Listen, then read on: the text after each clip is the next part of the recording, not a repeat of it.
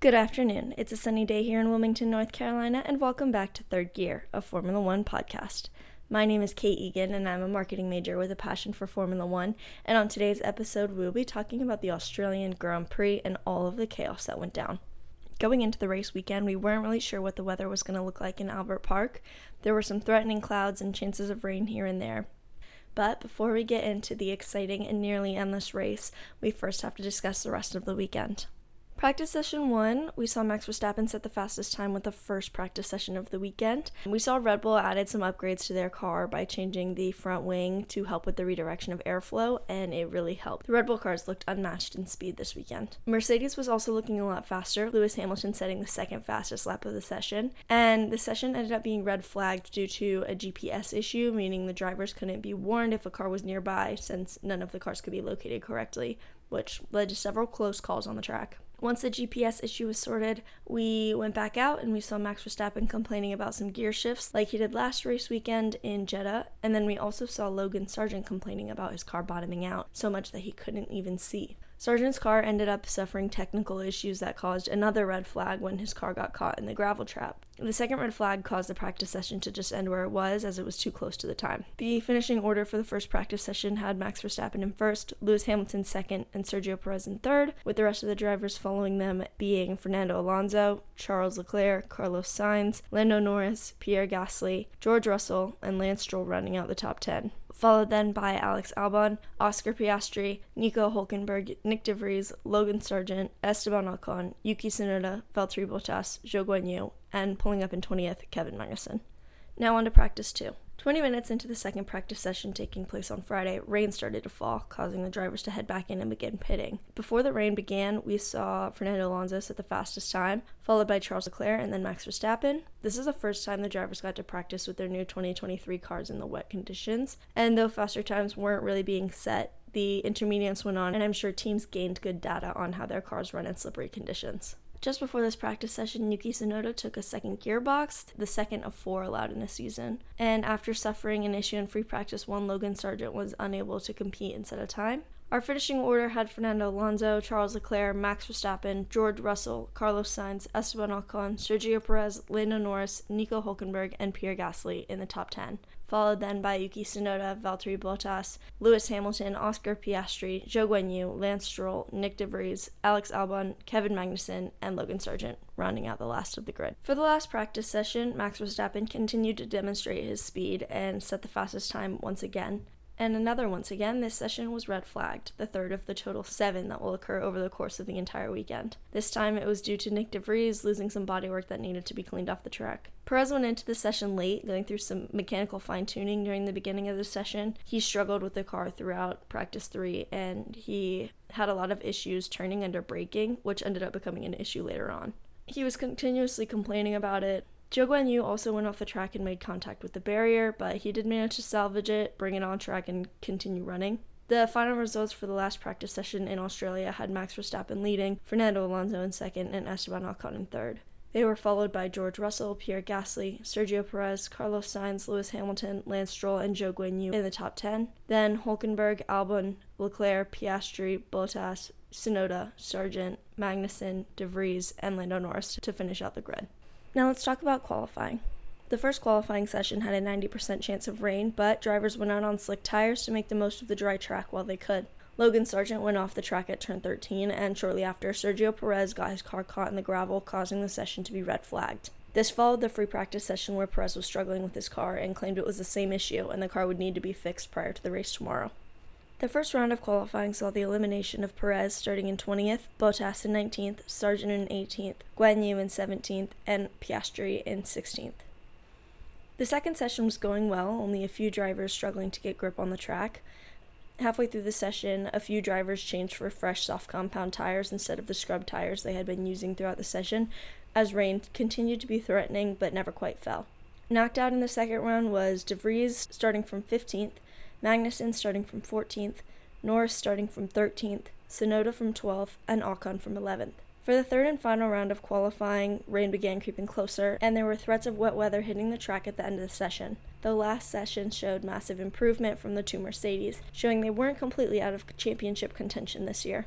There were some fearless Aussie birds out there on the track too, making an appearance in the session as Max Verstappen and a few other of the drivers had to narrowly swerve to avoid them.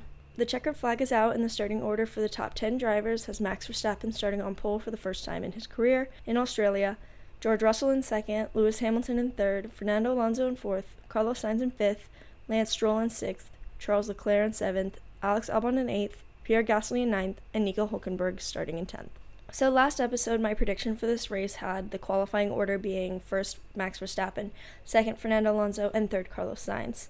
I wasn't too far off. I did get Verstappen getting on pole for the first time in Australia, and I got Fernando Alonso and Carlos Sainz right after each other. However, instead of starting second and third, they're starting fourth and fifth. So not awful. I didn't predict the Mercedes to be up there, but good for them. I said that the race finishing order for the podium would have Max Verstappen on top, with Sergio Perez in second and Alonso in third.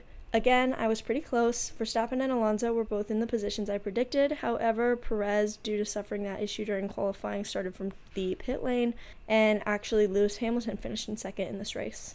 I had the driver of the day going to Perez, which was also true. I got that right. And then I had the DHL fastest lap going to Valtteri Bottas, which was definitely not true. He was really struggling out there on the track this weekend, and the fastest lap ended up going to Perez.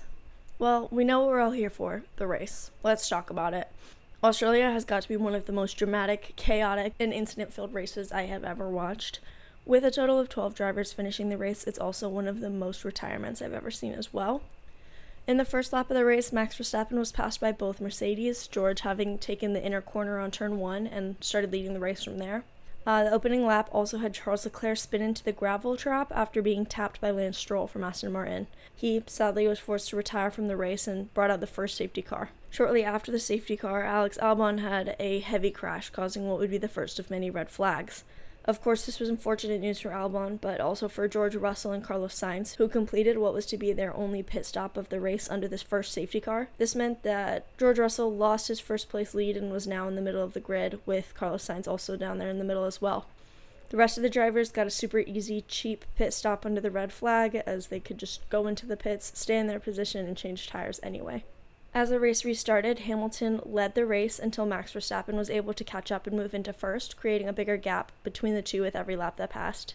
And on lap 18, George Russell began slowing down considerably, and soon we were able to see his engine catch fire. What started off as a great race and then became a little worse and is now ending in flames, as it could be said. As he's forced to retire, he pulls over just after the pit lane, which doesn't cause too much of an issue for the other drivers besides the pit lane being closed. Alright, and then as the race continues, we think that we won't have any other issues, and laps remaining get smaller and smaller. We're getting into single digits now, but after that, it's only a matter of time before stuff really starts to get out of control. Kevin Magnussen touches the wall, causing one of his tires to fly off, and his crash results in what is now the second flag of the race. There were only 4 laps remaining at this point. It was lap 54 out of 58, I believe, and many drivers yelled out in distaste for this red flag. Max Verstappen, who now had a 10-second lead over Hamilton, has lost that advantage, and there were other drivers who built up gaps and are now having to compete in a close draw once again.